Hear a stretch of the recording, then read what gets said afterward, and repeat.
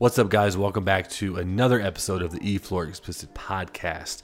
Today is a very, very, very special episode. If any episode that I want you to watch and listen to, it's this one. Today, you're going to watch me talk to and interview Brandon Embry's mom, who was killed in 2019. He's a Navy vet. He's a very intelligent human being, multiple degrees, chemical engineer. Very, very smart guy. And the circumstances around his death are tremendously suspicious, to say the least. From the botch investigation that the Asheboro Police Department did or didn't do in North Carolina, to two female suspects that initially the cops were investigating his death as a homicide, and these people were persons of interest. The worst part about it is his death wasn't ruled as a homicide or suspicious. They say that he died from hypothermia and pneumonia, which if you see the crime scene photos and the photos that his mother sent me, you can look at him and that's not what happened. So I interview her, I talk about it, she spreads the word on it. And, if you guys can please like this video, share this video, share it to as many people as possible. Follow my TikTok, follow her TikTok, follow all of our accounts, because I'm going to be posting it like crazy for the next couple days. This case is absolutely insane, and justice needs to be served in some way, shape, or form. So please like this video, subscribe to the channel, and hit that bell notification so you get notified every single time I post new content, which is every Friday. Enjoy this episode of the E-Floor Explicit Podcast in the mysterious murder of Brandon Embry. See you next time. What's up, everybody? Welcome back to another episode of the E-Floor Explicit Podcast. And today we have a very special guest, a different type of episode than we normally do, but I think a very important one and something that needs a lot of attention that it's not getting. Hopefully that will happen in the near future, and justice will kind of clichéingly say be served. This is Sarah Lee, Brandon Embry's mother, and there's a hose outside that's going crazy right now. Like there's anyway, it's can you hear that? Can you hear that hiss? No. Okay, good. All right. I can. Anyway, so this is Sarah Lee, Brandon's mom. And we're going to talk about what happened to your son. First of all, can you introduce yourself? And thank you so much for coming on. Thank you. Thank you for having me on your podcast and talking with me. I live here in North Carolina, and that's where my son was living. He had moved here from the Seattle area, was actually in Burien, and he moved here in 2018. We had been here a few years before, and he has a sister that lives here and then a brother that's still in Washington State. All right. So you guys are originally from North Carolina, no? No, Okay. We're just kind of from all over, I guess. Right. We moved a lot of military. That's right. A lot of military moves, and we just kind of ended up here with my husband's work, and we just thought it would be a good change for Brandon. Better cost of living, and there's lots of schools, so we thought he could finish college out here. Right. And okay, so the just so everyone's listening and watching, the reason why you are on and who we're talking about here is Brandon, your son, is he died in 2019. I'm saying died because, there's other circumstances that go with that. But he died under very, tremendously suspicious way, basically. From everything I've seen, I've heard, and I've read just today, I'm in awe, actually, in shock of the lack of everything that didn't happen in this case. And honestly, if it wasn't for your efforts with your Facebook group, with you promoting it and you talking about it, this definitely, we would not be talking about this right now, from what I can guess. Can you kind of tell me, first of all, who Brandon was? I know he was a Navy vet, very highly intelligent man, very educated. So this, and I'll let you talk about him in a second, but when you hear this about Brandon, and then you understand what happened to him, that's the first thing I thought of. I'm like, this doesn't match. This person doesn't match what happened to him. So if you could tell us a little bit about Brandon. Okay. Brandon was, he was 33 when he died. He had been in different programs for college. He did a community college for welding. He felt he was taught by his dad that it's good to have a trade to back up an education, but then he was going to college. He was interested in the chemical engineering. He was actually in the chemical engineering program. And from there, he thought about pharmacology or being a chemical engineer. So it just was very expensive in the Seattle area, which anyone could tell you it's very expensive out there. And he had a breakup with a girlfriend, and we just thought it be a really good change for him to come to North Carolina. And Brandon was just always a very smart guy. I mean, just from the time he was little, all of his life, he liked learning. He had certificates in just all kinds of different things. He was actually taking the NASM training where you can be a personal trainer. He was doing that on the side. He just had lots of interest. He was a great person to talk to, great conversationalist. I loved having conversations with Brandon. He was a great listener, but then he would always have something very intelligent to add to the conversation and things. So, I just miss that, especially just being able to have a chat with him.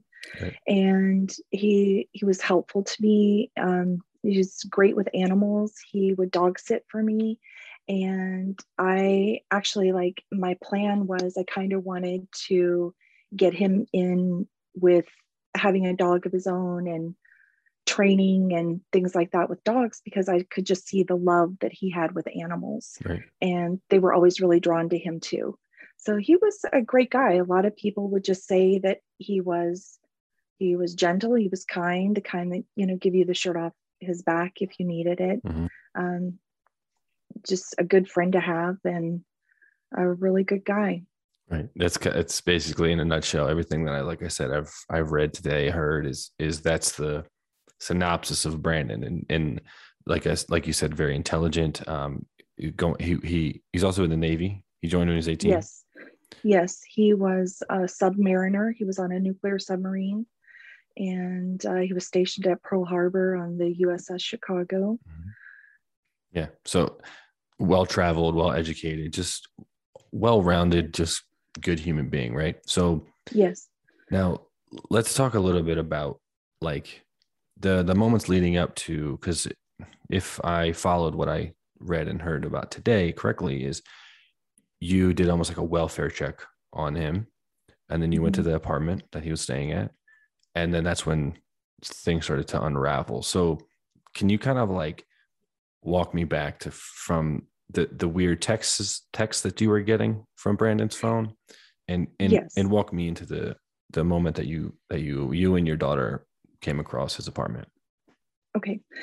So Brandon returned. He had been traveling for work, and I picked him up from the airport. That was on Thursday, the 6th. No, I'm sorry, Thursday, the 5th.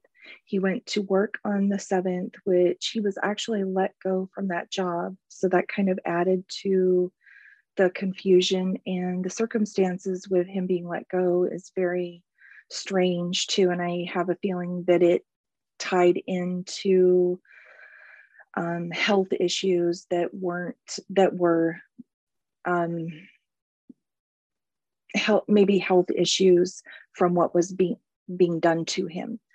So Friday he went to work. He had been let go. He comes back, and I said, well, can you watch the dogs for me? Because I had to drive all the way to Kentucky to pick up my daughter. So he watched the dogs. Then that was Friday and Saturday.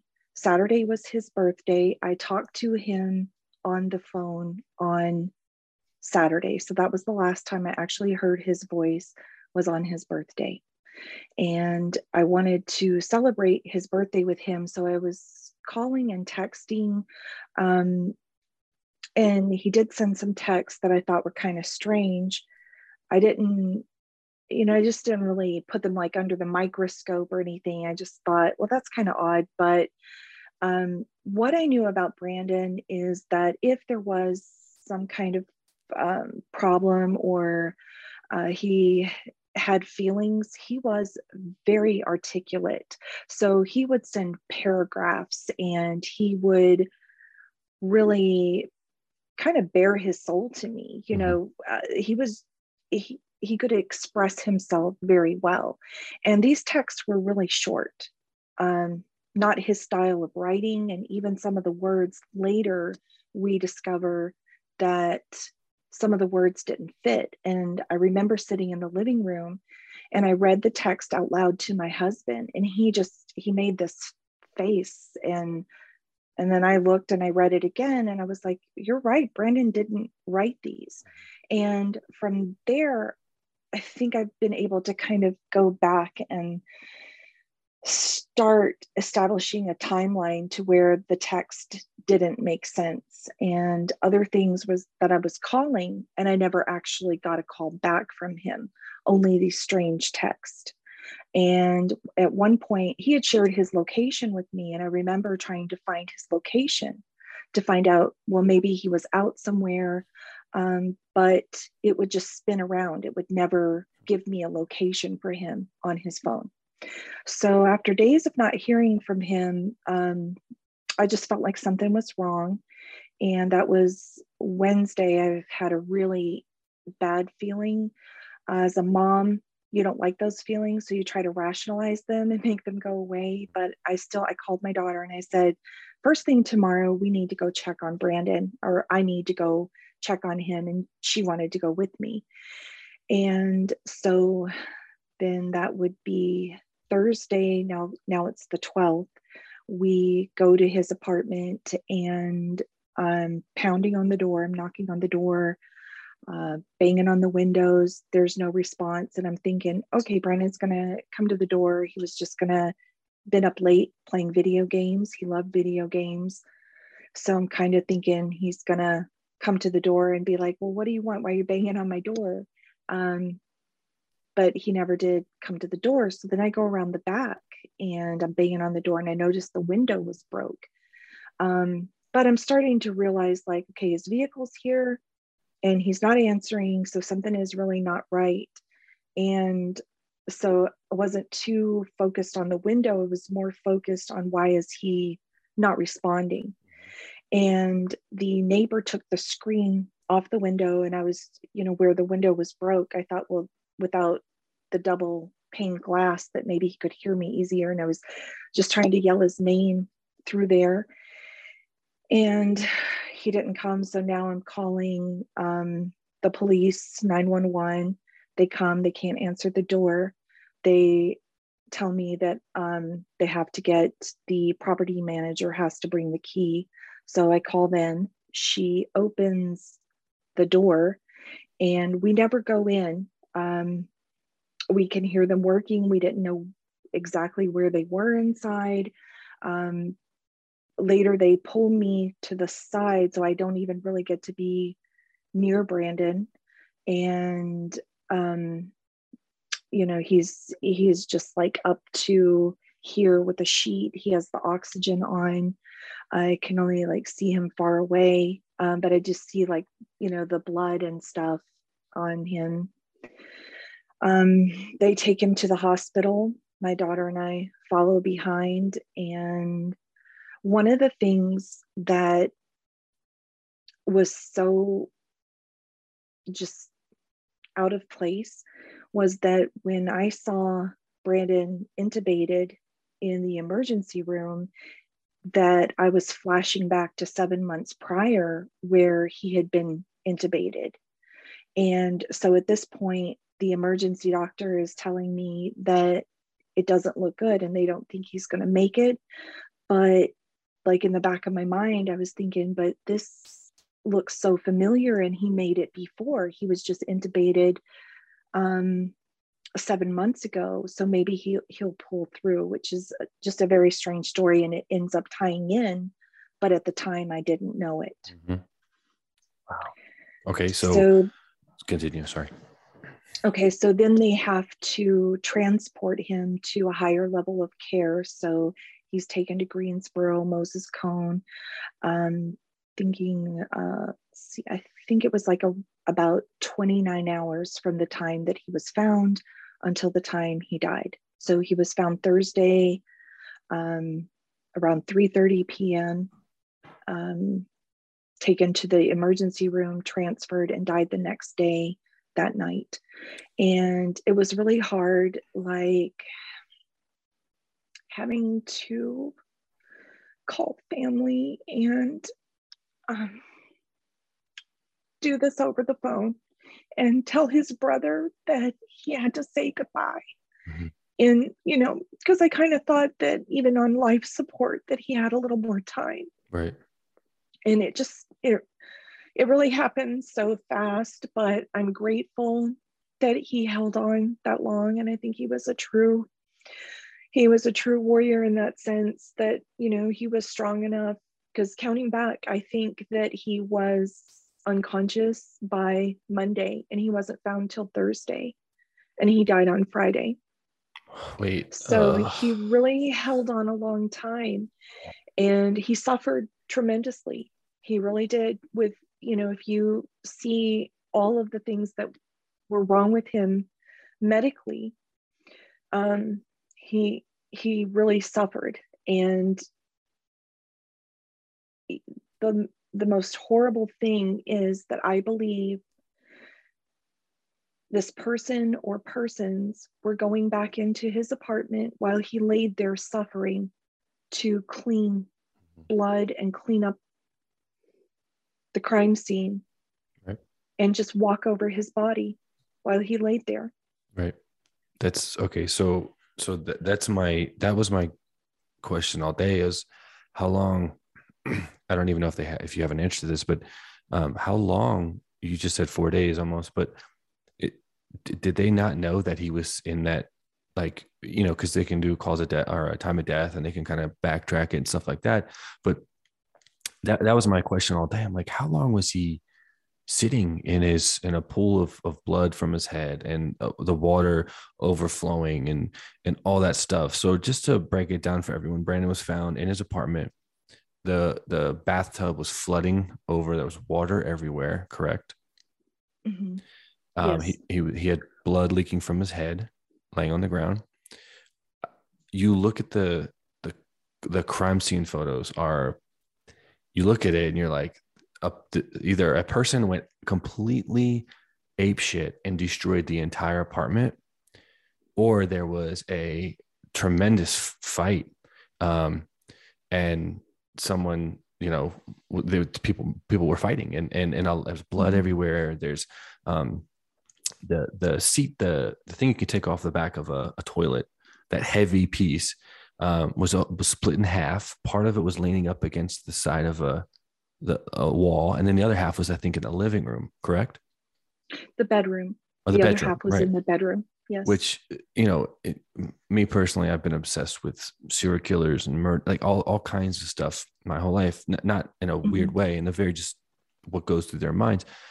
To me, it was two things: how it looked. It was either a like I said earlier, tremendous fight, or something happened to him. That's where he laid, and this was made to look like a mm-hmm. break-in or a situation happened in here. But what sucks is, like, everything is stacked up against you, because not only do you have no answers to any of this stuff, but the police themselves did a horrendous job. The Asheboro Police Department did a terrible job on the investigation. I mean, one of the first things they said to you was he was high on meth and he just went crazy, right? Yes. Which later on you find out that in the toxicology report we'll get to, not the case. So they didn't bag up proper evidence. I mean, I will say, like, the water overflowing could have possibly got rid of a lot of, forensics and stuff mm-hmm. like that. But at the same time, a lot of the stuff that you're doing as a mom is like standard stuff that crime scene investigators should be doing. So can you kind of like explain to me, you guys get to the hospital, he passes away the next day after they didn't even, I heard that they didn't even tell you that they moved him to the IC unit in another No, hospital. I was there at the IC unit. Okay. Yes, was present there when he died. No, And but did you know that they transported him? yes, I Oh, did. okay. Okay. Yeah, All right. I did.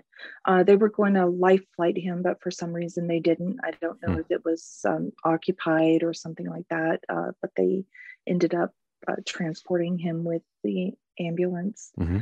Um, so then after he died, you're just in such despair. You're not thinking about No. getting justice. It's so far away from your mind. But then as the grief, which never really goes away, but it the grief just clouds your thinking.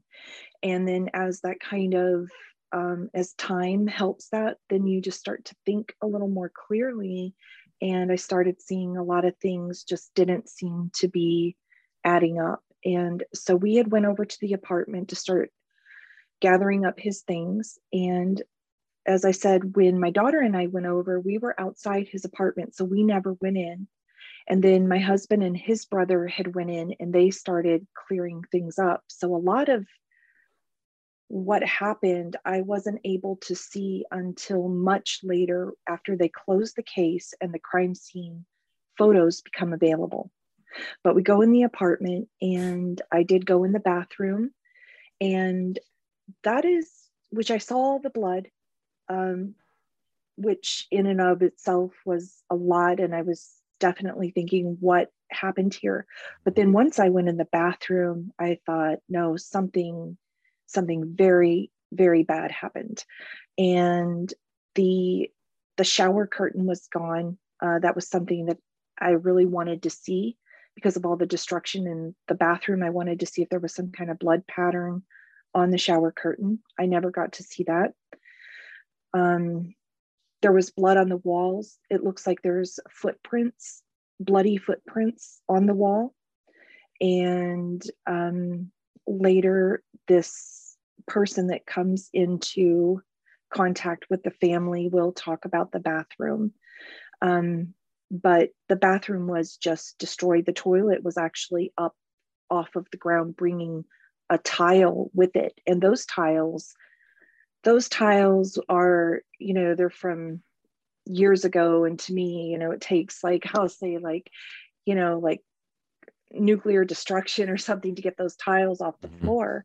Those the old style, the Yeah. very thin tiles, and that was up off of the ground with the commode, everything broken, all the walls bloody. And I see this spray in the wall. So like you see the blood print, but there's spray running through it. And somebody was in here cleaning. Someone was cleaning this up. So I said, we need to call the detectives back over. And there was the male detective who was the lead detective and the female detective who was his partner. Mm-hmm. And she is the one that said he was on meth, and that's what people on meth do, would be to spray and clean their own blood off the walls. And I'm just, I know I was just looking at her like she was crazy. And I looked at my husband and I was like, what in the world? And I said, well, I told her, I said, Brandon wasn't on drugs. He wasn't doing meth. I had been spending time with him. I had been at his apartment helping him pack. So if you see the crime scene photos, you'll see a lot of boxes we had Mm-hmm. been packing. And most of the boxes were staged in the living room and in the guest room. And the guest room, all the boxes were kind of dress stacked up. I even told them to buy boxes so they're all kind of the same size and easy to stack. And so I knew the condition of the apartment. And I've told people, like, Brandon was messy. He was, a great guy, but he was messy. And I had told them, the police, they asked about the condition of the apartment, which I had not seen once the incident happened. I only saw before. And I said, well, he's messy. But then when I see the crime scene photos, I was like, no, this isn't messy. This is obliterated. It's This is destruction. just ransacked. It's, Yeah. just stuff everywhere, just dumped out. All the boxes that we packed were dumped out. So it was just a very different scene from Mhm. what I had seen in his apartment. And I don't get to see all of this until about 9 or 10 months later when I get the crime scene photos. Months? Months, yes, because the police went in first and they were moving things and cleaning things and putting things in boxes.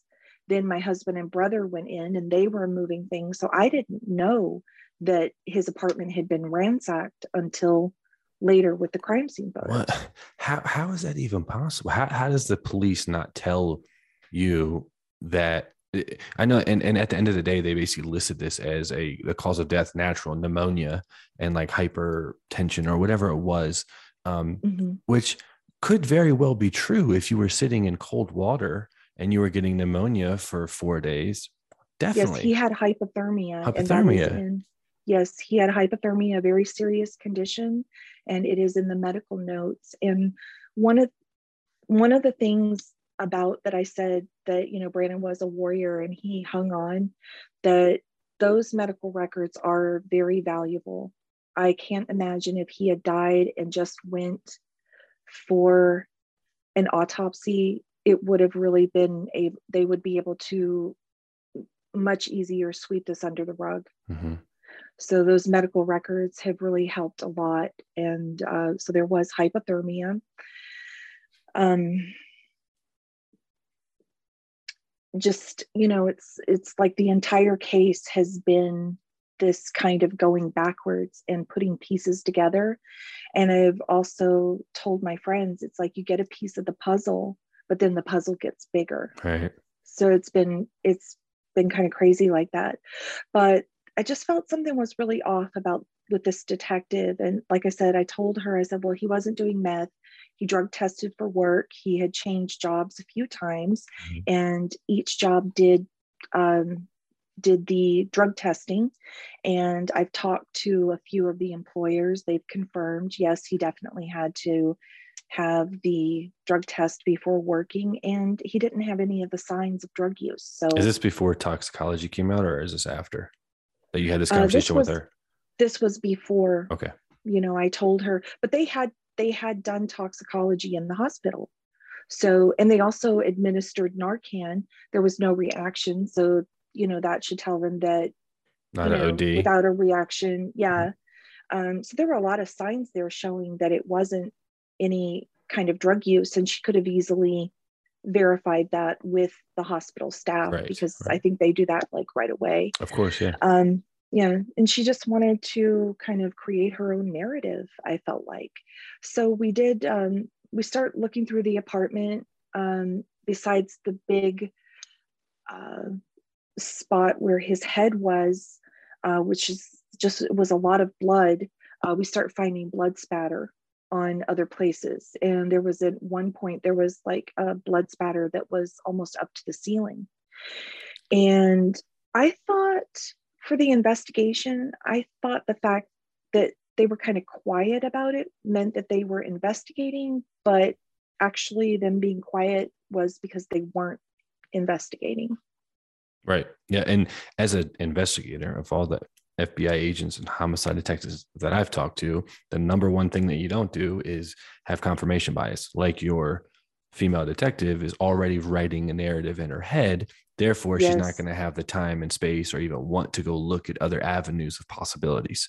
So right there, she's kind of like roadblocking the situation.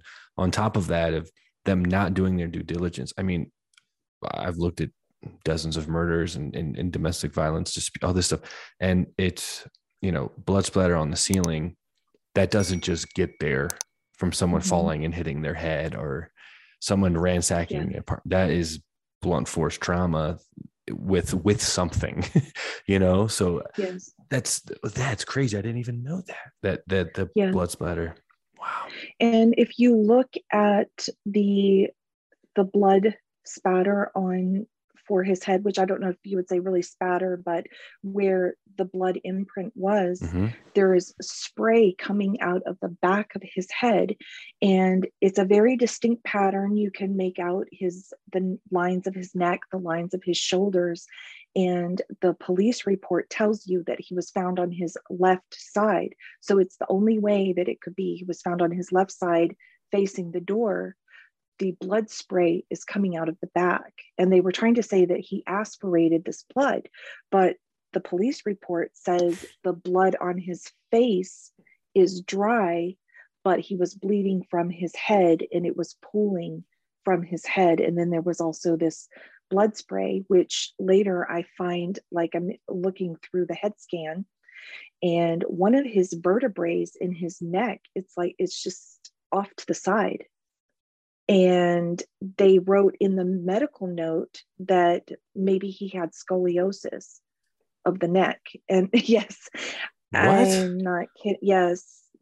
And I'm like, no, he didn't have scoliosis because he couldn't join the Navy if he had scoliosis, but he never did. So they're literally looking at what I think is called like a hangman's fracture. The vertebrae is, it's a little bit off to the side. Mm-hmm. And they put scoliosis. Why wouldn't they reach out to you and say, hey, did he have any history of scoliosis and blah, blah, blah, blah? They just wrote it off like it is. Yes. That is fucking bullshit. Sorry. Yeah, it is. It's, and this is something that should have been looked at by forensics people that knew what they were doing, not just guessing. But he was laying in a distinct way. He couldn't move. And with his neck, I think the reason that he didn't move is because he was paralyzed. I think he laid right there, and I think he was paralyzed along with everything else that had happened to him. Good. Oh, go ahead. I was gonna say, when you showed up, did the emergency, the doctors and nurses, did they ask you, did he get hit by a car? No. So he had hypothermia. They had him in what they called, I think they called it a bear hugger. So it's this kind of like, not an electric blanket, but like kind of like a medical insulated type thing. So I didn't really see everything all over his body. I did see the large bruises on his legs, but I wasn't seeing everything. So at first I was asking, I was like, did he have like a really bad fall? Like, I just could not make sense of what had happened to him. I hadn't seen the destruction in the apartment. All I see is, blood, the two very black eyes, and the bruising, some of the bruising on his legs. And of course he had a gown on covering a lot of the bruising too. The mark on his face, it looked like a giant gash. Was that just dry blood, or was that an actual gash? He actually had, so there was profuse bleeding from his nose. And if you look at the photo, there's these two lines. And it's blood. And if you think about it, blood doesn't flow in perfect lines. We think he was gagged. And we think that's why the lines have distinct. Such a perfect edge. Yeah. Mm-hmm. Wow. But at this time, this is things that you find out after and really looking at the photos and trying to piece things together.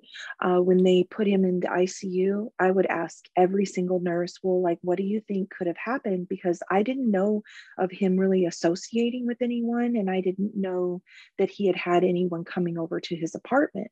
So all I'm thinking is that he had been in his apartment by himself. So what happened to him? And one of the ICU nurses said, honestly, he looks like someone who was hit by a vehicle. And so I did remember that happening, or her saying that. And we just keep looking at, there's so many injuries, all of his organs, internal, external, all of his organs shutting down. The first emergency room doctor showed me the urine bag. And the urine bag had a lot of sediment in it. And he said, if you see this, it's like his kidneys are breaking down. They're like failing, yes. But he was bruised. The bruises are mentioned in the search warrants. And there were bruises that I didn't see because they had him hooked up to 3 forms of life support. So I didn't want to get over there and, you know, accidentally move something. So I stayed on his right side and all the equipment was on the left side. So there was a lot of places that I didn't even see the bruising. And when he died, Brandon had a lot of tattoos. And my thought was like, you know, I don't get to ask him about these tattoos or hear the stories about him. So I was like, and I told the nurses, I said, I want to take pictures of his tattoos. And later we were able to take what I was taking photos of his tattoos, but go back and see his injuries in a lot of those photos. But my daughter had the forethought that she took photos of my brother in this state. I guess, you know, the younger generations, they kind of document everything that way, you know, so I'm glad that she did that, which might seem strange to some people that, you know, to take a picture of your loved one in that condition, but I'm so glad that she did, right? Because if it had turned into a cold case, we may have never even saw the photos of him, or to be able to put it out there that this case needs attention, without even having those initial photos. Right. Now, when they were on the scene, so since he didn't pass away at his apartment, because I'm thinking like, okay, they came in with, you know, a photographer and friend, like all this stuff, but they wouldn't have done that at that point, because some crime scenes, bodies lay there for hours as they're collecting evidence and all that stuff. But the fact that he was still alive, they had to kind of like move quickly and get him to the hospital. So there was no photos of him in the situation or the state that he was at his apartment, correct? Right. There's no photos, but it is documented in the police report of where he was, what position he was in. That was also relayed on the investigative report, like the first autopsy. So what they did was they took him down to the morgue, and they did kind of a pre-autopsy. I'm not really sure of exactly what you call it, but it's like they did a report. They marked different things about his injuries, his body, but it wasn't very thorough. And then they took his body to the state medical examiner. But one thing about when the police went in, which really bothered me, was that I kept hearing them say that Brandon was barricaded in his apartment. And I said, what do you mean he was barricaded? And then I was told, oh, that's just kind of a language that they use. But then my daughter-in-law told me that they called my son and her, and also said that he was heavily barricaded in his apartment. And I was like, what are they talking about? But nobody would answer my question about why they kept saying he was barricaded. So then I get the crime scene photos, and you can see, because when they do crime scene photos, the first thing they do is they go in and they take photos before anything is touched or anything is moved for investigation. So these initial photos, you can see him turning the key and going in, and there's nothing. There's nothing blocking the path. You can see all the way in. It was ransacked and it was a mess, but there was no barricade of any sort. The deadbolt was locked. That's it. And then you see the back door. He had like kind of a cart on wheels. There's a cart on wheels with some boxes on it, but it wasn't really, it's like, you know, you could go around the cart and there was a clear path. There was like 2 feet clear for the doors. Right. There was no barricade. And then as far as where his body laid, they did have to, I believe they had to take the door off to get to him. So they removed the door and put that in the bathroom so they could tend to Brandon. But I'm like, if someone falls unconscious and they're laying there in a coma, they didn't barricade the door with their body. They literally, you know, in a coma. That's not an Right. intentional barricade.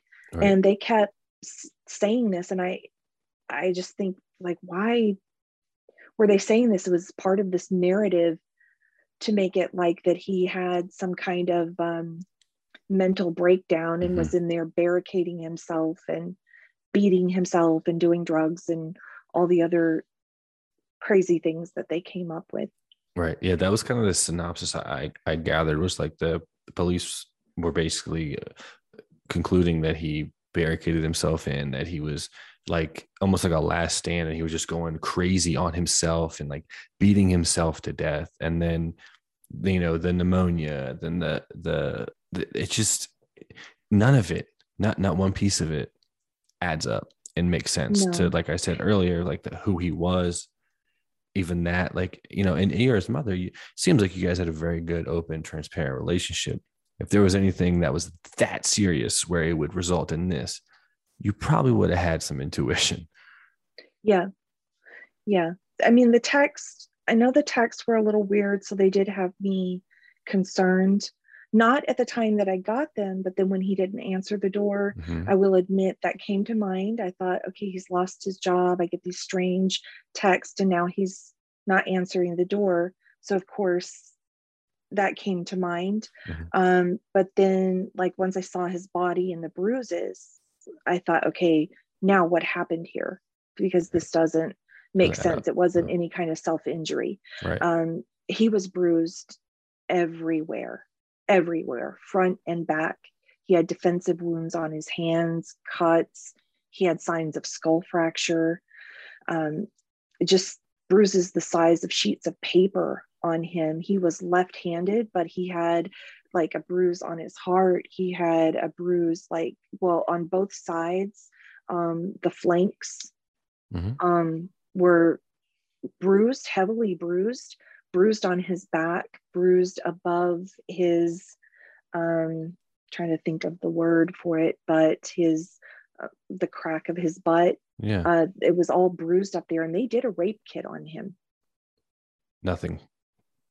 They didn't process it, and I'm asking for them to process it now. Um, he was bruised on the backs of his knees. He on the bottoms of his feet Like were places, bruised. places where, like, if someone did this to themselves, they couldn't really physically even get They to. couldn't. No, they couldn't. You cannot bruise straight across the back of your knees. Right. It's not possible. Um, his testicles were severely bruised. His inner thighs were heavily bruised. His testicles were like purple and black. What? Yes, like I feel that he was possibly tortured. Right. That like what you're describing sounds like someone who was tortured over a period of time too. Because like you said, Mm-hmm. they found him on Thursday. Do you have any answer or conclusion from medical examiner or anybody else that has any, maybe people that saw him, that with in the coming days, of like how long he was there? Do you know that? To be honest, I feel like I was the only one trying to establish a timeline. That was really important to me to try to put together what happened. And there was also supposedly this phone call that happened Tuesday night at around 9:30 p.m. And this female said that she talked to Brandon for 13 minutes. So the male detective had got the search warrant back for his phone. And I will say, the male detective who was the lead detective on the case was treating the case as a homicide. So when it started out, he was working it as a homicide, but it just was a very slow, it wasn't a like an active investigation. It had a very low priority, but it was being treated as a homicide. Did you get any answers So of why it wasn't being treated like quickly, and like what why? no, I didn't realize that they weren't really doing anything on the case. They were, not in a lot of, I mean, I did communicate with the male detective, but I felt like it was mostly me finding things out Hmm. and kind of spoon feeding it to the detectives, which I will tell you about this this female that comes into the picture. Yes. So how we find out about both of these females is that the male detective, does the search warrant on his phone, and he finds out that Brandon had been in heavy contact with two females, the one in Virginia and one from South Carolina. So the one that supposedly talked to him Tuesday night talked to him for 13 minutes. But later I find out that I called him right before and I called him after, and my calls weren't answered. And then I go back, and after I start putting this together, I realize Brandon was never on that phone call Tuesday, which takes it back to Monday. So I don't know who she talked to, but whoever it was in Brandon's apartment. What? On his phone. Yes. So you're saying this girl was in the apartment. At that point, Brandon could have been in the state that he was in, or at least starting, and then she's the one that made the phone call? I personally think the two females know each other. So it was thought at the time that Brandon was possibly moving away from one female and more interested in another, and possibly a jealousy situation. But I think the two females know each other, and that was never really looked at. And I think the one female that called from Virginia was talking to the female from South Carolina on Brandon's phone. What about what? Do you have any idea of what she would possibly want to call that person for? Now, do you mean you think they knew each other in a good way, or like collaborated together, or the jealousy? I hate you. No, not a jealousy thing. It was either a collaboration or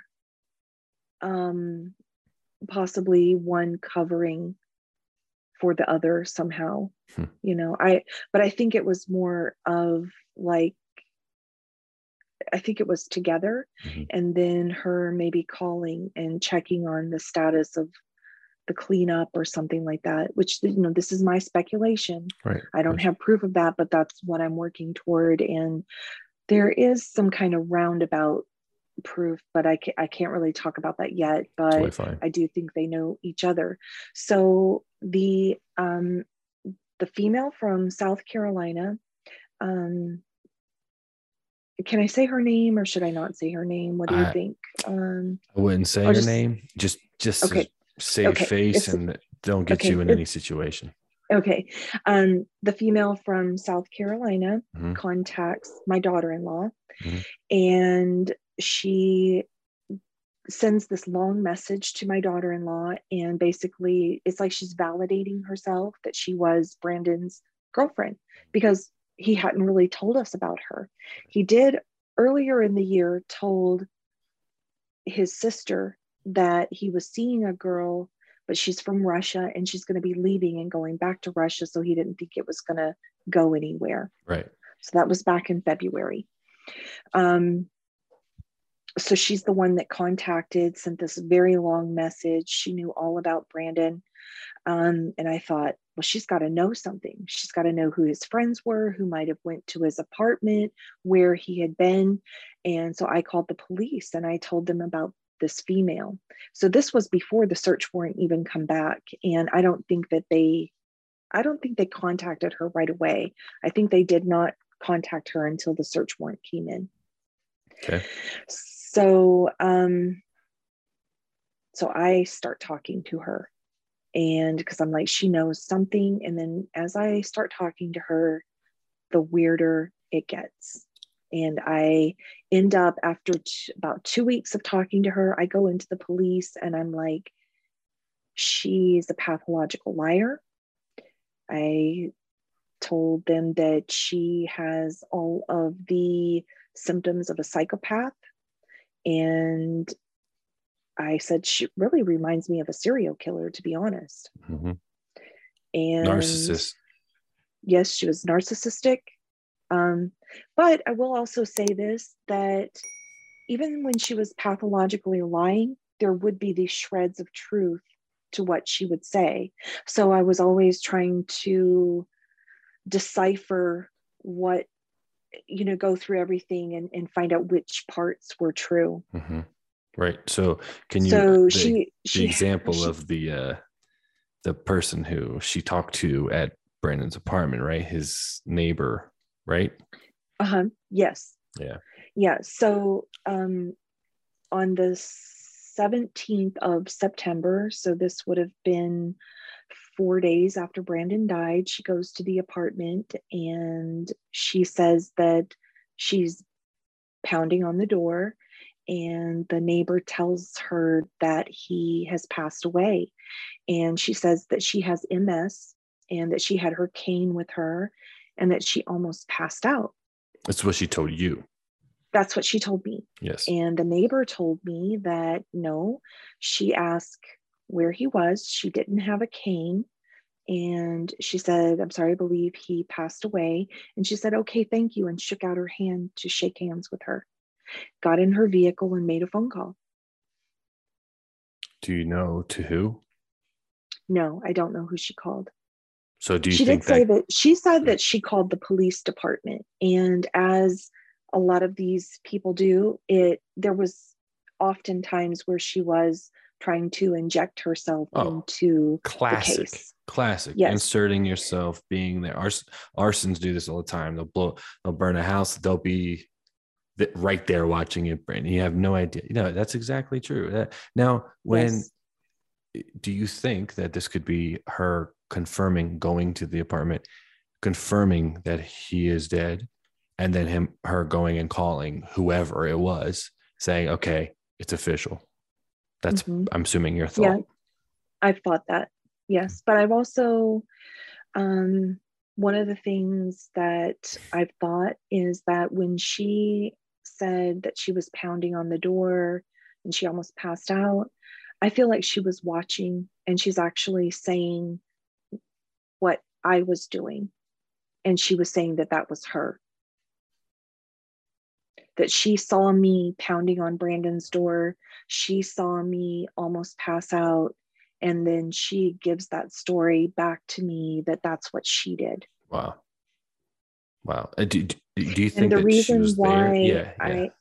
Because the next day so they did a couple of search warrants. Brandon was found on the 12th. The police did go right away as far as doing the photos. Like he was still right there in the hospital before he had even been transferred, and they were already going in to take the crime scene photos. Right. The next day they go back and they start processing everything. And he still has not died, but he's in the other hospital. And they also do a search warrant on his truck. And in the search warrant photos, 5 spaces down, there is a vehicle that matches her vehicle. And that's why I feel like she was there watching. And also the day that we started cleaning out the apartment was the day that she contacted the family to ask if she could have some of his clothing on that very day. So afterward, I put this together of like, well, why did she why did she contact the family on that day to ask for her? She asked for her clothing back and said that she left some makeup, and could she have something of Brandon's? Like, why that day? Yeah. And speaking of arson, the strange thing is, so Brandon's apartment section, there's several sections. It's like an apartment community, and his apartment building, it's almost like a U shape. So there's a building that flanks his building, well, 2 buildings. And it's the one, if you're looking at it, it's the one on the right side. It was on fire July 4th of 2019.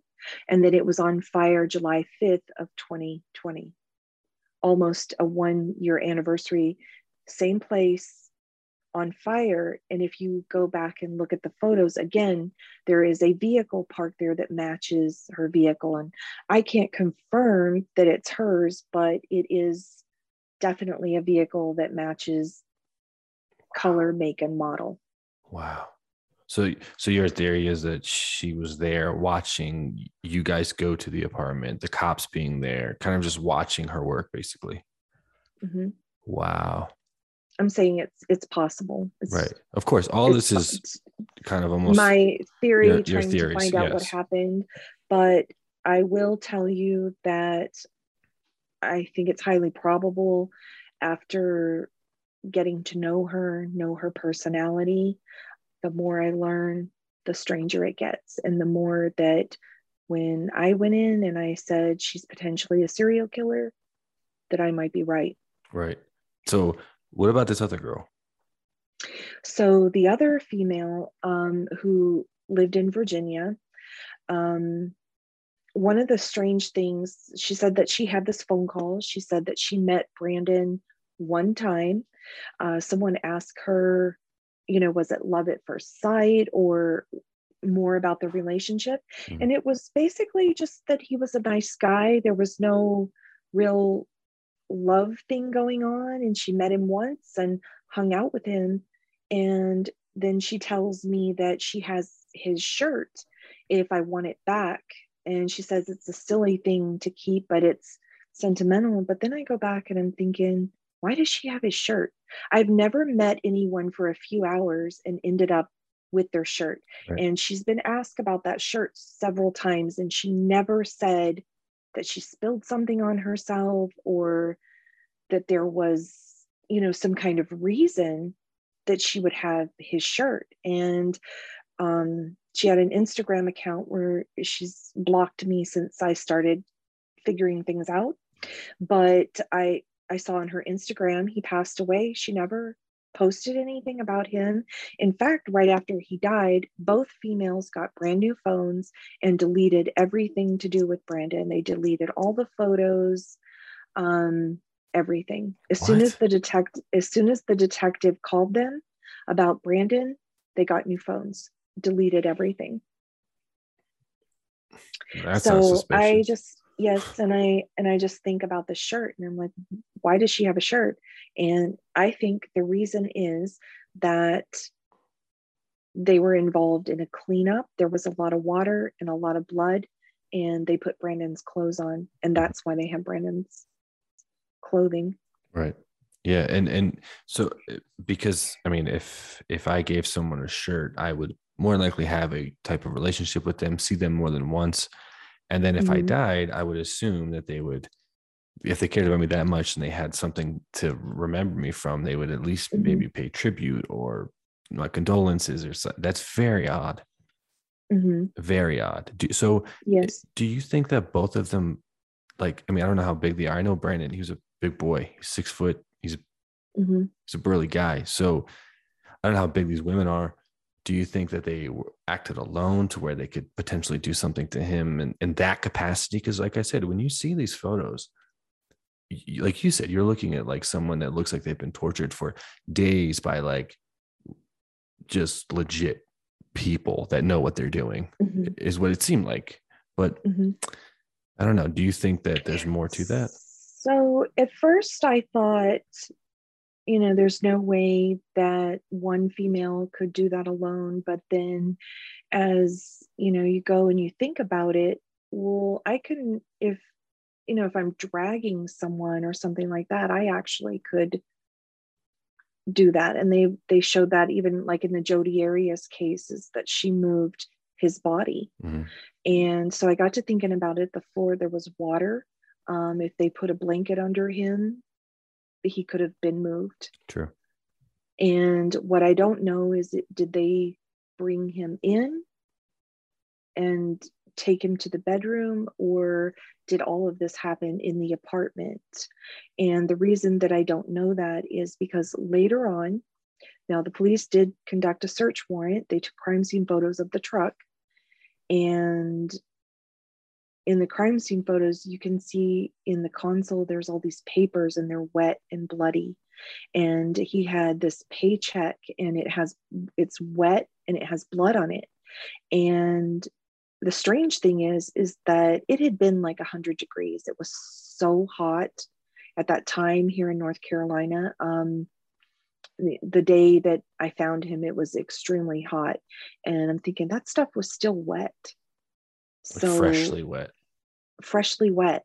And I kind of feel like, was the water still running because I interrupted the cleaning process? Because Like, you were were they calling and you still? were calling and they were like, Yes. wait, she might show up. Mm-hmm. Well, Damn. I actually sent a text that said I'm coming over. And I feel like they may have just left at that point. Wow. So um That makes sense though.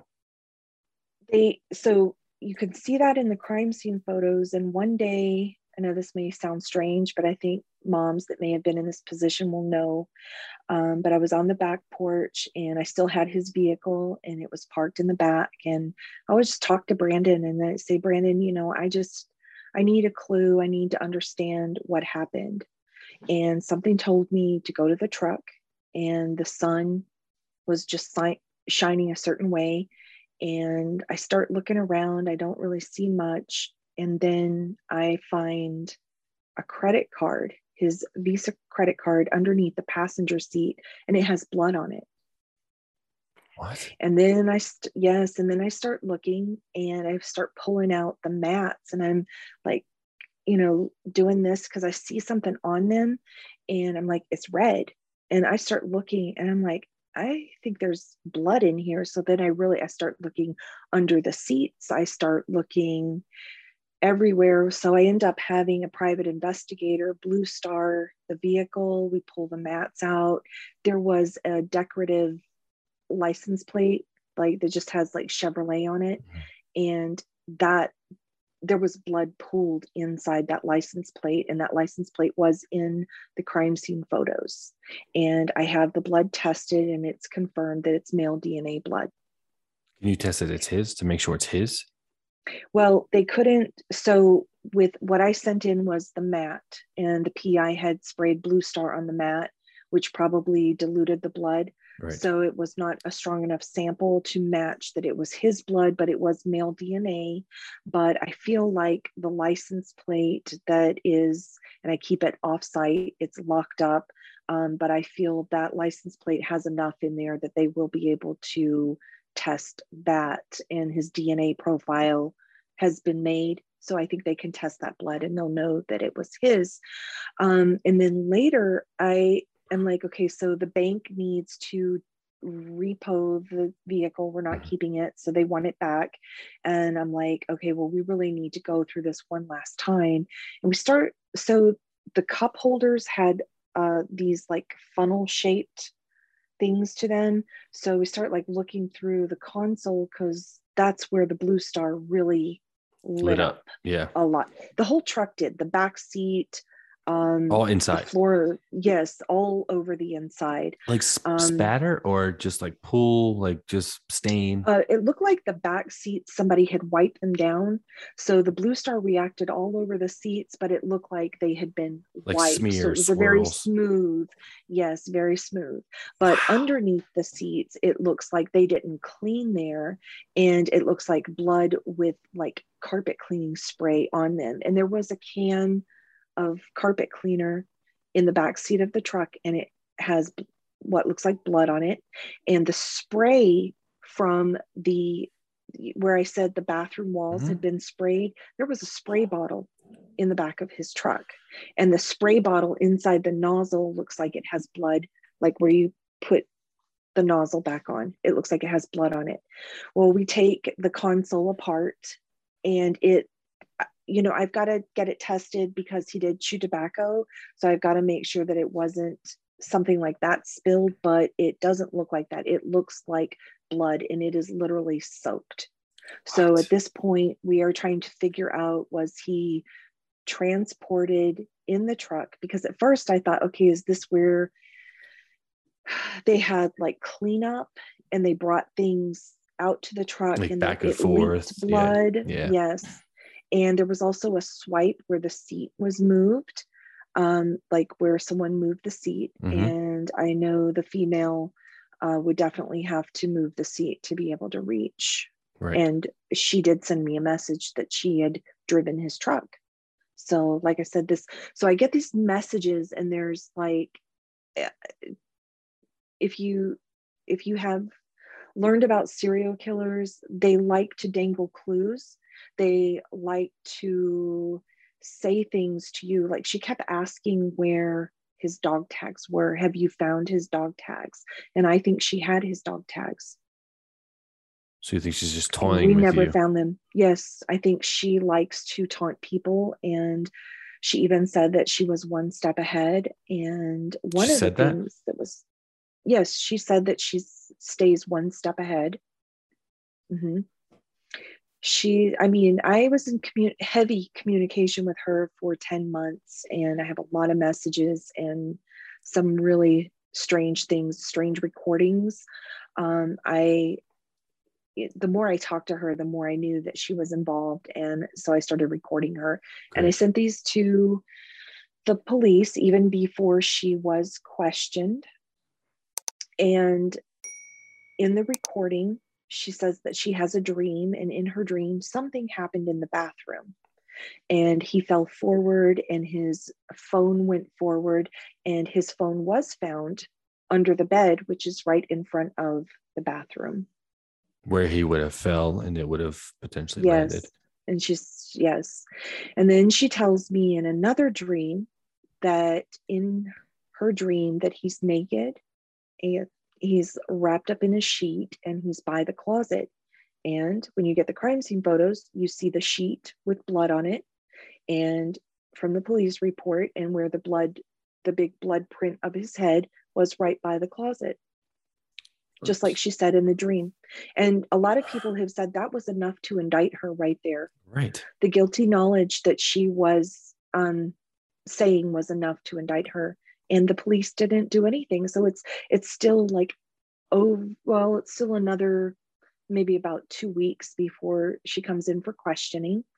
And she finally goes in for questioning. I recorded her. She was totally freaking out that she had to go in for questioning. And then all of a sudden she kind of starts laughing. It's just really bizarre behavior. She goes in for questioning, and when she gets out, she ended up calling me, and she was laughing. She walked away from that interview with the police laughing. Because she She laughed feels at like she them. probably got away with. She was like, she said, is that it? And then started laughing. Well, shame on the detectives too, because they probably did not do a thorough, job of interrogating her and asking her all the right questions. Because if she's nervous before she goes in and she comes out laughing, either she's a If they complete psychopath or they just didn't do a good job. both, Well, and I think it's both. right. It's both. Yeah. But if they would have listened to the guilty knowledge that she had, that she could have only known had she have been at that crime scene, Right. and then looked at the crime scene photos, and it was all there. And you have recorded evidence of her telling you that these Yes. dreams are so vivid and stuff like that. Mm-hmm. All a detective Yeah. would have to do is say, can you explain why you would tell the mother of this victim this? And then also, here's the crime scene photo that you described in this said dream. Can you please explain why these are the same? That seems so basic. And the police did check her phone because they wanted to see if her phone pinged in the area during that time. But one of the problems with that is they never established a timeline. So when were they checking? True.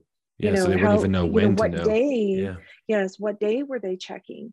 And I told them when I would be on the phone with her, she would answer another phone, or she would say, that's my other phone. She had more than one phone. She had burner phones. So she could have left her phone in South Carolina and came to North Carolina every day. And there, the search warrant is not going to show where she was. Right. Yeah. Where she actually was. And the cops need a search warrant. They would need it for each and every phone. They would A, need to know that she even had other phones, but B, they would that takes work to get multiple search. So that's just what the But they could have, they didn't, I really feel like they should have done a search warrant for her vehicle and for her home. I think they would have found her other phones, and they would have found a lot on the phones. I think she potentially recorded what was done to Brandon. You think so? And yeah, I think it's very possible, because not only does she know all of the details, I mean, she knows in depth of the details. Like, she would continually talk about the food, like the food that was there, um, the dog tags, just different things about the crime scene. So she has a remarkable memory, or she took her own photos and videos of the Right. crime. Right. Yeah, that would be the only two options at that point. And that you're exactly right as far as like, and not only inserting themselves in this in crime stuff like that, but I just can't believe I did not know that she was to be. I knew, I heard about the dreams. Mhm. I heard also about another dream that wasn't. There's another dream that that Brandon was hit by his own car by a woman in like a dive bar or Yes, something. Can you yes, talk about that for a second? yes. She did send a photo that she had a dream that they were at a bar and that he was hit with his vehicle, and that was a little bit later on, and there was the outside of the truck, the front bumper and grill, it was reactive for Blue Star. We went through everything trying to think of what could cause a false positive. I couldn't really find anything. And then I go back in my photos where my dog was sniffing around the front of the grill. And then I look closely and then I see these like dark places of the vehicle. And I think that was blood on the grill of the vehicle. So I'm thinking, like, why was that there? So I am a little confused about how the truck fits in. Did they hit him with his vehicle and then put him inside it Take and him to then the take apartment. him inside? But the other part of this is that I believe he was being poisoned. And I go back to why he was in the hospital 7 months prior and he had been intubated. That he went to work, it was a Monday. He hadn't been using any drug. I believe it was a Monday. It was the 18th of February. Um, and he's at work and something is not right. So the work, I actually recently talked to them and they said they were concerned that he had come into contact with something at work. And they sent him to do a urine screening. Mm-hmm. So he left that place and he stopped at McDonald's, and people noticed like that he was throwing up. He didn't seem right. They call the police and they call an ambulance, and he didn't want to go. I think whatever was affecting him also affected his memory. So he wasn't aware of exactly what was going on. Right. And by the time they get him to the emergency room, he's falling unconscious. They have to intubate him. He's in respiratory distress. And even on a ventilator, they cannot regulate his breathing and his air. So he is intubated for 5 days. And something that I just found out in the medical records was that when they tried to extubate him, like take the intubation out, he freaked out and he was combative. He was spitting. He was trying to get free. Well, they tried to use this and say that he had psychosis, but I start looking up all these articles in the medical journals. Mm-hmm. This is common for Yeah. anyone to be intubated, and also the sedatives that they put them on cause people to have very bad nightmares, bad dreams, and this can continue on even after they're discharged from the hospital. So this psychosis that they were talking about and that they labeled him with, I don't even know that it ever existed, because Right. this is actually something that is very common. And I'm sure they're finding more about this with COVID and Right. more people on respirators, but the medical journalism is out there on this topic. And, as So I look up psychosis and it talks about hallucinations, delusions, but it didn't seem like he was having that. He was vomiting, falling unconscious, didn't really want to be taken to the hospital because in his mind, he had no reason. He wasn't sick. He wasn't, he had enough cognitive, enough just enough reality awareness to know, like, hey, I haven't done anything. I'm not sick. I don't want to be taken to the hospital. But he was very sick and he didn't realize that he was in this respiratory distress and falling unconscious. So that was February, 5 days in the ICU. I didn't know how serious it was. They really didn't express to me how serious that he had been, and they really had no explanation. Mm-hmm. And later, the medical examiner tries to say that he had pneumonia, but it clearly states in the medical record that he's in respiratory distress and there is no pneumonia. And this is the first intubation. The first time in February. Right. So then 2 months later, in April, he is sick again. And he goes to, one of the times he goes to urgent care and then another 2 months in the ER. So I'm trying to remember which ended up, but so he has urgent care, the ER, and all of these symptoms are the same: the nausea, vomiting, stomach pain, falling unconscious. Nobody ever really figures out what's wrong with him. They didn't test anything? And then, no. And one of the things that they really should have tested for poisoning is because in the February stay in the ICU, he had what is called calcium crystal oxalate in his urine, and that is a specific symptom of antifreeze poisoning.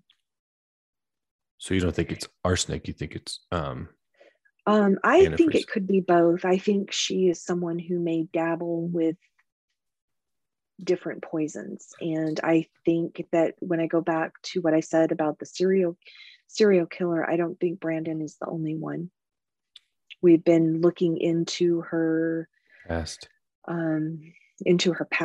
And looking into people close to her, and there's a lot of death and there are a lot of sick people, and a lot of the symptoms are those of poisoning. It's not something that like I said, this is my speculation, but we're starting to gather what we see about these people, and even small animals, like maybe it's unrelated, but animals disappearing and dying too.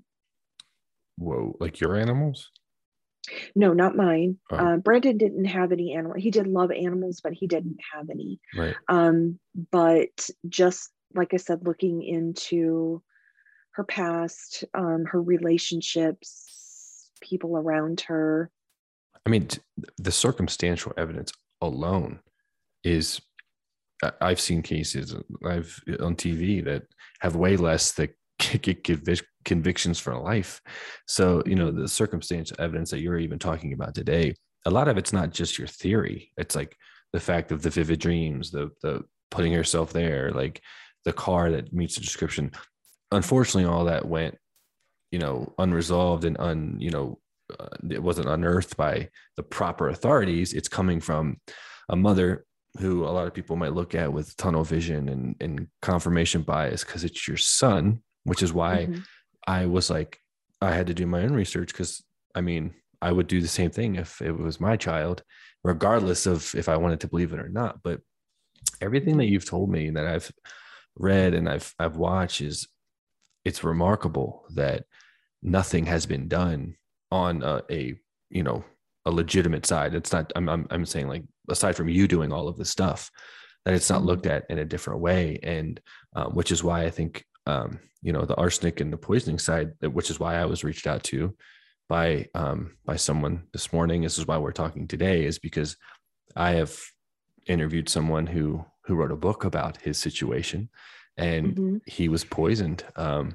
by his wife, who was just, he was lucky enough to realize it, get out of that situation. And he did a hair and nail follicle test and found out he was being poisoned. And the symptoms that he had are exactly what you're describing that Brandon had. Mm-hmm.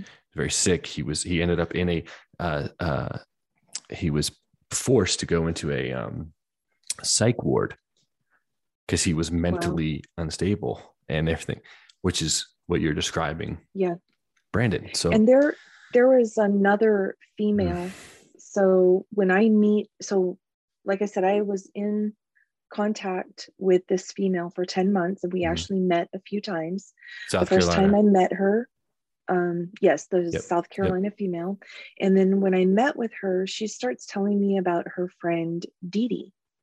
And she tells me that Dee Dee's very sick and Dee Dee is dying, and that she stays with her friend Dee Dee while the husband is away. Well, then I find out that Dee Dee was a real person, and Dee Dee died, and there's all these symptoms, and that the death was supposed to be this overdose of cold medicine, but there was also this psychosis and strange things. And I'm like, Dee Dee was 37. People do not get bipolar at age 37. There were no drugs. I think there was like, maybe I shouldn't put this out there, but, it was just like a little bit of weed or something was found, but there were no hard drugs that would explain some kind of psychosis. Right. So I'm thinking, and Dee Dee's case was not in the newspaper. There was nothing about her husband being away. No one could know these details unless they knew her and they were involved in some way, shape, or form. They couldn't know these things. Right. Very similar to Brandon. Yes. So I question what is her relationship to Dee Dee, and Dee Dee dying just a few days after Brandon. So the 17th, when this female from South Carolina came up to check on Brandon, was probably the day that Dee Dee was overdosed. She was found on the 18th, and she was already in rigor mortis. Oh, so I'm looking at the 17th, 18th. And through investigation, something that I've learned about the female in South Carolina is that the husband works like very long days, 12-hour days. Then you have to think of time commuting, errands, things like that. So she has a lot of time on her own, and she does not have a strong alibi. So this woman has a husband? Yes, she was married the whole time that she was supposedly in this relationship with Brandon. She was married. And there's a lot that I won't go into yet with her. We may have to have a follow-up interview after some of it can come out, but the more we learn, the worse it is. Right. Mm-hmm. Right. The worse it looks for her and for society, that this person is dangerous. Right. Yeah. And I wonder how many Brandons are out there. Right. She has traveled quite a bit. Right. And just leaving a mark pretty much everywhere she goes in some way, shape, or form, it seems like. Mm-hmm. Wow. And if you think about, she only met Brandon in January. He almost died in February. So how many people are affected this way to where she's met them and quickly done something like this? Right. And, and if he would have died in February, we would have had no clue what happened. Right. Yeah, because then later on is what really happened to him, and when he died and everything like that. And like you said, him fighting and he basically gave you evidence and stuff to go off of. Yes. Yeah. Going through medical notes, and, it was just, so I had the medical notes from when he died, and I just kept thinking, like, nothing makes sense. Nothing adds up. It's just, you cannot connect the dots with the whole case. Like, everything, something just seems off. Right. And I knew that he had been in the hospital prior, and so much had been going on, but I finally said, I've got to order these records from February. They sent over 500 pages. I sat down at the kitchen table. I didn't move out of my chair for basically 2 days. I barely moved, and I went through every single page. And as I start going through there, and I have a friend that I talk to a lot, and she would always tell me, she would say, well, why is that antifreeze in his apartment? Why is that antifreeze sitting there in his apartment? And if you look at the crime scene photos and you look closely, there's a bug spray and there is an antifreeze. And both of them, there's dust under the handle, but the outsides of the bottles have been wiped down. Wow. Which is really strange. And I'm like, Brandon was not wiping down the antifreeze and the bug spray. He was not, he was not a neat freak, and he definitely wasn't. Yeah, no OCD. Yeah, he was not cleaning the antifreeze bottle, but it looked like someone else wanted to wipe it down. Wow. And then going back to Edith, there was an unidentified white powder. She had an overdose of, I believe it was cold medicine, and there was an unidentified white powder, and I guess they just didn't even check it. So there's no telling what that powder was. What the fuck, man? Mm-hmm. And like I said, 37 years old, you don't just get bipolar. That's very, very rare. So that does not explain all this sudden psychosis with her. Right. So give me we'll end with kind of like your synopsis of what do you truly think happened to Brandon? I think that she poisoned him early in February, and that she had continued to poison him about every 2 months. I believe the detective had asked her to explain why she was in and out of his life. I think she would poison him and disappear. So that way she couldn't be involved. She wouldn't be a suspect because she wouldn't be around. Mm-hmm. But I think she was watching. I think everything that she would watch after it happened, but she would tell people that she was going back to Russia. So she's not from Russia. She's from Maine originally, lived in South Carolina. She does not have MS. She does have a black belt in martial arts. That's true. But she is the narcissist, because she didn't just say that she had a black belt. She said that she had like a 5th degree black belt in several different martial arts. So it was exaggerated. So that's why at first I didn't even believe that she had a black belt. But then we find out where she went to martial arts. She corresponds with a lot of inmates from prison. She has a strange choice of friends. Just a very suspicious person. Yes, I'm just at a loss of words to how to even describe her. It's very unusual. Right. So you think that she was poisoning him, and then yes, what? I think she was poisoning him, and then Brandon had so he had been let go from his job, and I wonder if there was a financial motive. He had like $13,000 in the bank. So I feel like that she would send messages that her and Brandon were going to open this bank account together, that she was going to move in with him, and that she felt like that she should be entitled to that money because they were going to get married. She told you this? She actually said this to me. Jesus Christ. I have messages where she has sent messages that they were going to open a bank account together. And one of the strange things was that, so what happened with his money was the bank he had a loan. So they took the money out of his account and applied it to the loan. So that was like October 15th. And I may be a little off on my days, but the days were back to back. So like October 15th, the bank sends out a letter that they're taking the $13,000 or whatever amount it was exactly and applying it to this loan. The next day, she gives a call and says that she's really upset because someone took a whole bunch of money of hers.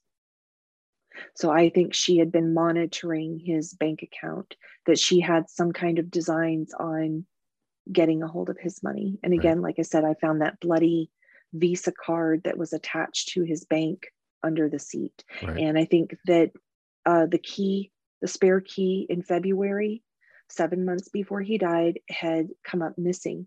And I think she was going in his apartment when he wasn't home, when he was at work. I think she was going through his documents, seeing what kind of income he had. Wow. Maybe they were going to make him become a missing person. I've thought that. There was a tarp in the back of his truck, and I'm like, there is absolutely no reason why Brandon would have a tarp. He lived in an apartment. Right. The tarp would not fit the back of his truck. It would fit a body, but not the size of his truck. Right. He didn't have a grill. He didn't like to go camping, and he was not an outdoorsman. Right. So why would you have So tarp? I'm like, why is that tarp back there? Right. It's definitely left a red flag.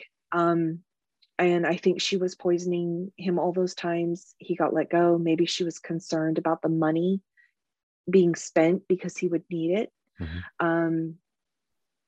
And then something about Brandon, like I didn't think of this until much later, but Brandon was always having headhunters call him because he had a lot of specific skills that other people didn't have, like dealing with the nuclear reactor or different safety schools or different things that he had been through. So the text messages were kind of making it sound like he was, desperate, or and I don't want to say exactly what they were so that maybe someone can be questioned later on about them, but you're kind of making it sound like I think they were trying to make him sound suicidal. But then I got to thinking about it, and I thought, headhunters were always calling Brandon, even like when I took him to the airport, which was just a couple of weeks before he died. He was on the phone with a headhunter.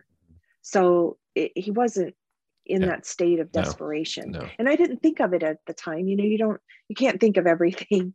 Right. Of course. You don't even think of that stuff. I mean, why would you? In that state. And then another thing was that he died on Friday, but that upcoming Tuesday, he had an appointment with an endocrinologist. And I feel like they would have been checking into things. Because whatever was being done to him was affecting his blood work, his health, was wrecking his health. And I think like maybe they were concerned that if he went to that doctor's appointment, someone might find out what was happening to him. So they needed to make sure that he died that time. So that's what you think is the motive for doing it so quickly and stuff like that. And then so you think that they basically either hit him with his car, transported him to the house, or did it all in the house, but they're all connected. Oh, and yes. And another thing is that there were 2 bottles of diphenhydramine, which is the ingredient of Benadryl, diphenhydramine sleeping pills. And the capsules were squeezed out. You can see the bottles in the crime scene photos, and you can see the capsules squeezed out on the floor. You can see the detective sweeping them up, and there was diphenhydramine in his system, a high level, they said, but not considered to be toxic. But they don't know that because they never established the timeline. So they can't determine the half-life they can't say, okay, if he had this level, but he was down for 4 days, then it was actually an extremely high level. Yep. That put him out. And they never checked into that. The medical examiner ends up, so then what happened with the case was, so after the male detective did the search warrant on the phone, interviewed her, waiting to get the search warrant back. He said he would call me. He never did. This was right before Christmas. So I said, okay, well, maybe it's the holidays, but I am anxiously awaiting to hear about this search warrant. That's ridiculous. I'm sorry. Yeah. Didn't hear anything back from him. So finally I asked my husband to call, and they said he was promoted and put in traffic. And the case has now been handed over to the female detective who had said that he was doing meth. Right. Great. So great. I have a couple of meetings with her. And then she tells me that they found synthetic marijuana in Brandon's apartment. And I said, well, still, I don't have anything from the case file. All I know is my son. And I said, well, if you did, it didn't belong to him, because I know that he wasn't doing drugs. He was very concerned about, working. And even my daughter told me a story that he went to like a small group party and they were smoking weed and they offered him some. And he said, no, don't even get the secondhand smoke around me, because I don't want to come up hot on a job. Mm-hmm. And so I knew that, that wasn't happening. And I told him, I said, well, if you found something like that, it wasn't his. And I know that he was not doing any of this. And I didn't even know anything about synthetic marijuana. So I had to learn after she accused that. And then I realized, okay, it was like a totally different thing. I asked some friends, a very close friend, and she told me, she said, there's absolutely no way Brandon would do synthetic marijuana because of his chemical background and how dangerous it was. Right. She said, there's absolutely no way he would do that. And another thing about them trying to say it was synthetic marijuana. So I do some more research, and everything I find out about synthetic marijuana is that when there's these cases of people acting very just crazy. Really out there, just crazy things happening. It's usually a rash of people. It's not one isolated case, but it's like a bad batch. Mm-hmm. So you will see like multiple people being affected. Right. And so I'm like, okay, so you're saying Brandon took this synthetic marijuana. So later I get the evidence log. There's no synthetic marijuana collected. The search warrants, there's no synthetic marijuana. The male detective never said anything about any drugs or, anything. Mm-hmm. I think they put on the search warrant, they collected a marijuana scale, but in fact, there's no such thing as a marijuana scale. There's only just a scale. Such thing. It's just a scale. It's just a scale. And some people use a scale for marijuana, but Brandon was a chemist. And so he would have a scale. Yes. And he was also a bodybuilder. He also did some of his own supplements where you can, pack your own, things like that. But there was nothing that indicated this synthetic marijuana. There was, and I was like, okay, so who was the drug dealer? Where did he buy it? Like, where is your evidence of saying this? Well, then the female detective literally calls the medical examiner and says this without presenting any evidence, and says that they found synthetic marijuana and he took this synthetic marijuana and this is why he's beat himself, without providing any evidence. The medical examiner amends the autopsy to say that he purportedly took this substance. Wow. And never asks for any proof from the detective. And although the tox screen had come back clear, and the state toxicologist said that they checked for thousands and thousands of compounds, and that I could feel pretty safe to say that he did not have synthetic marijuana in his system. They do a second toxicology, and they specifically test for synthetic marijuana, and there's none detected. Of course, because it's not there. He didn't do it. He didn't have any. There was none found. No. What's this fucking lady's deal? This detective. No. And now, what I have filed my complaints with the police department, because I said that is manufacturing evidence. That's falsifying evidence. Mm-hmm. And that's obstruction of justice. Right.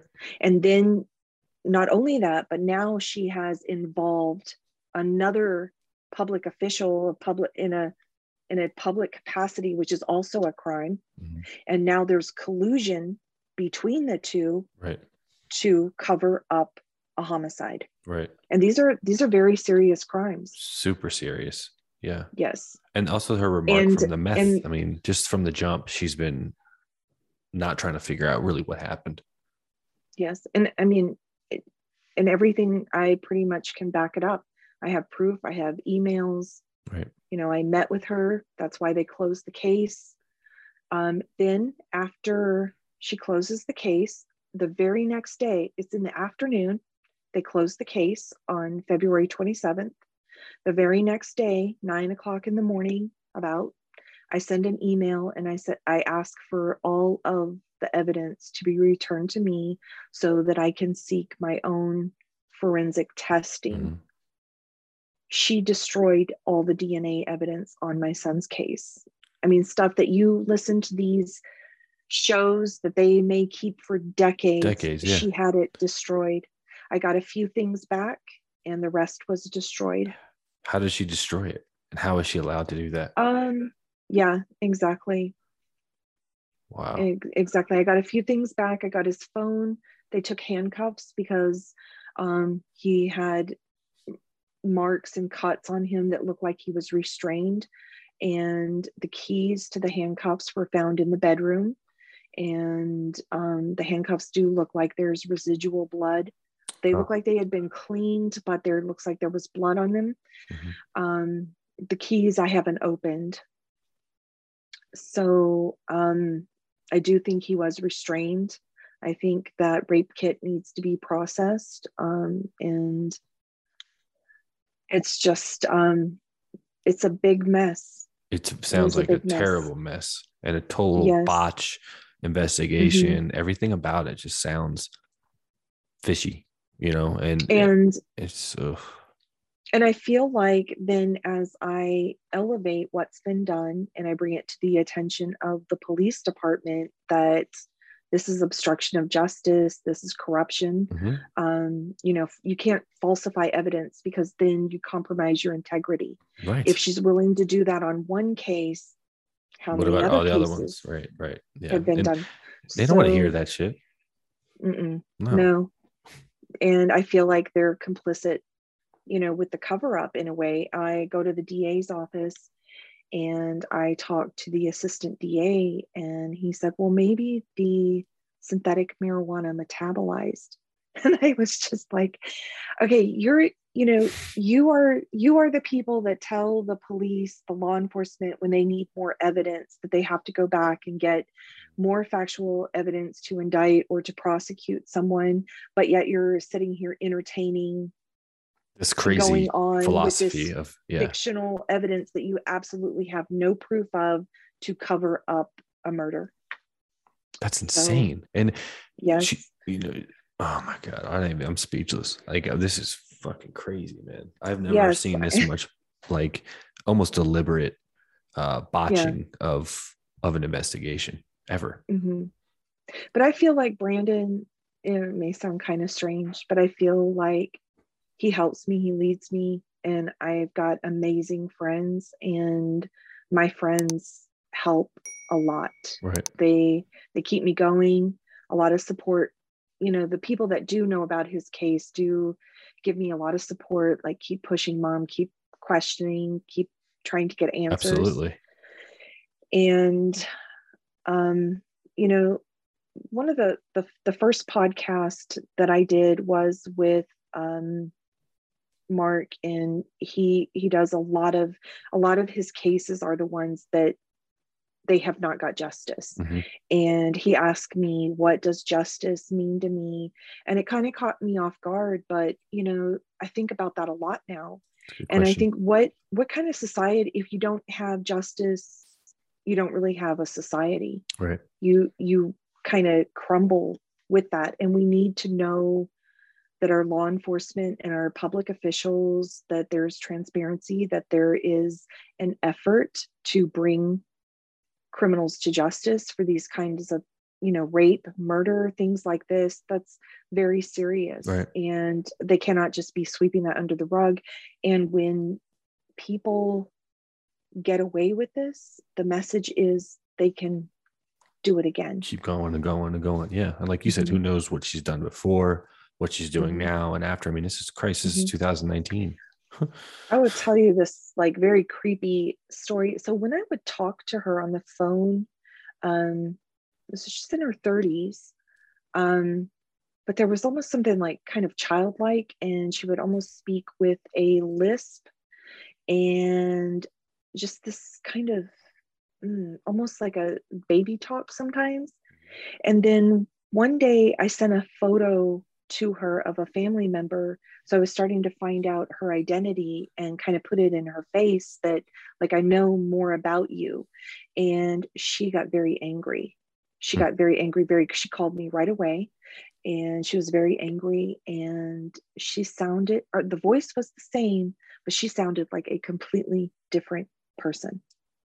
So she's just like, her voice was like, the tone of the voice, the sound of the voice was the same, but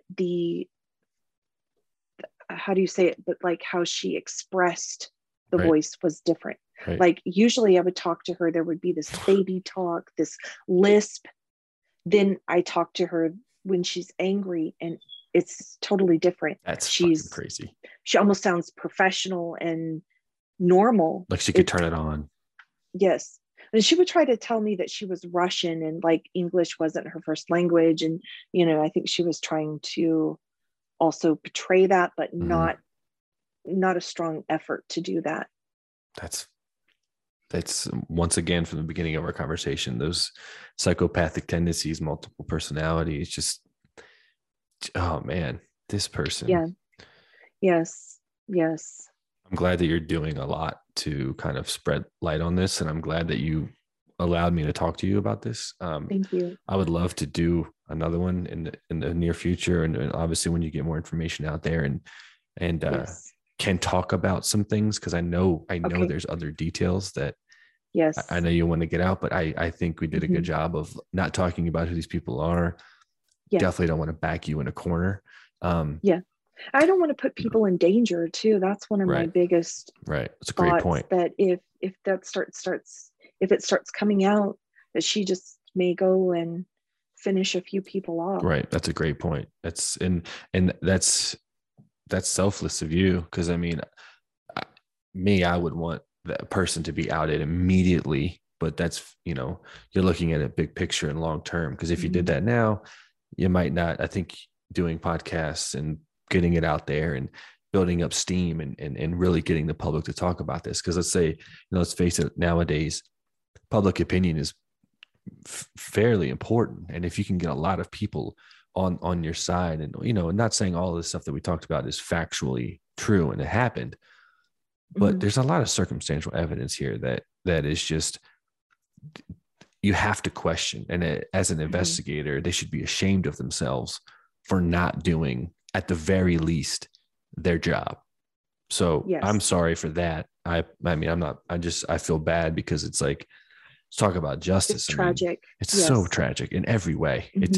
This young man dies. No one seems to care enough besides the mother to actually do a proper investigation and keep track of these things. And, they're getting rid of evidence and they don't want to cooperate with you. It's just the opposite of what you would expect from help from people in law enforcement. And it's a shame. Yeah, I definitely have a jaded view of, how could you not? I'm not saying everyone is bad, no. And I'm not saying everyone at this police department is bad, but I also see when there's one bad apple that it can make the others just be complicit to go along with the cover up, because that's easier.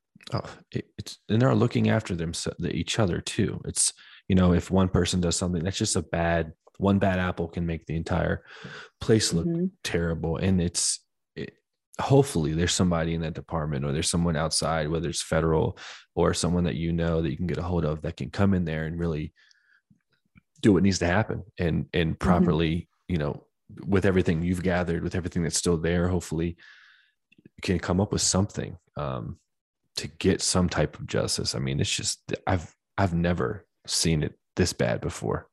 From everything that people I've interviewed and talked to and watched on TV, this is just complete misstep in every way. It's terrible. Yeah. I just can't believe it. And my friend, the private investigator, he had a good point, and he said, there won't be a homicide if you don't look for one. And that is really what has happened here. Like, I mean, not so much the first investigator, but or first detective, he was looking at it as a homicide, but he was taken off the case. Right. And I just go back to how many other cases have been treated this way. Right. Right. It's so much easier, honestly, more than likely as an investigator to just brush it under the table. Oh, it's this person. He was X, Y, and Z, and this is what happened. Than it is to actually spend time and energy and resources, from the police department to go and look what really could have happened, and exercise everything in their ability that they're capable of, and spend no stone unturned. I just can't believe the botchery of them and the lack of them doing anything to get you any type of answer. The fact that you don't know really anything, you really don't know anything except for what you've discovered yourself. Yeah. Which is fucking crazy, man. That's just like. And then too, when I go back and I think of all the ways that they would gaslight me, one of the things that was put in a local newspaper was that, now just going back to the bathroom real quick, the bathroom mirror was shattered. All of the hardware, the metal hardware, the towel bar, the toilet paper holder, the shower rod, everything was torn off. The lids of the toilet were ripped off. The heavy porcelain tank was broken half. Blood on all of the walls. The place ransacked. The criminal investigation supervisor told the newspaper there were no signs of, what did he say? No signs of a struggle. Did you not see the photos? He said there were no signs of an obvious struggle. Oh my God. These people are brainwashed. Well, yeah. Like, the article is very bad. Another thing that they said, so Brandon had low testosterone and he was on prescription testosterone. So there were his medications. It was an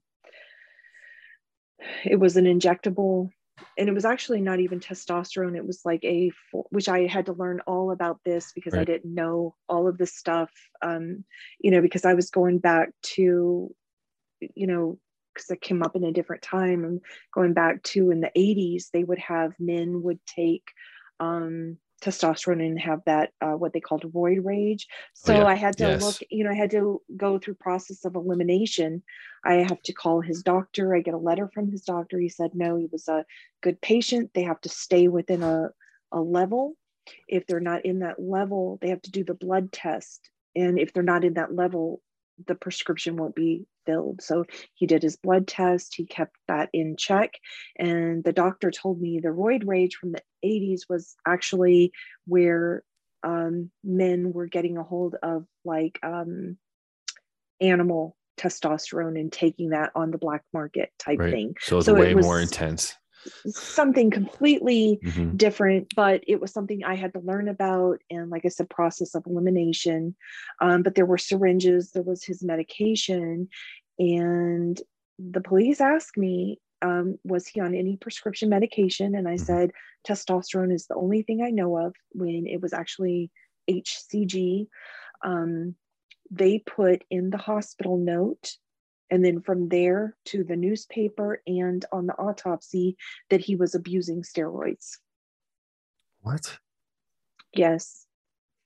But yet you have the proof of he was on a prescription. I have the letter from the doctor. Yeah. And per federal law, when they make mistakes like this, it has to be corrected. So I will be going back and asking that everything, they either can amend the record or they have to attach the corrections. I'm going to be asking for everything that they've said to be corrected. Recounted, and again, they have to. Yeah, and I do know that poison can cause the psychosis, but going back to that February, it didn't seem, there was no delusion or hallucination from, what I've read.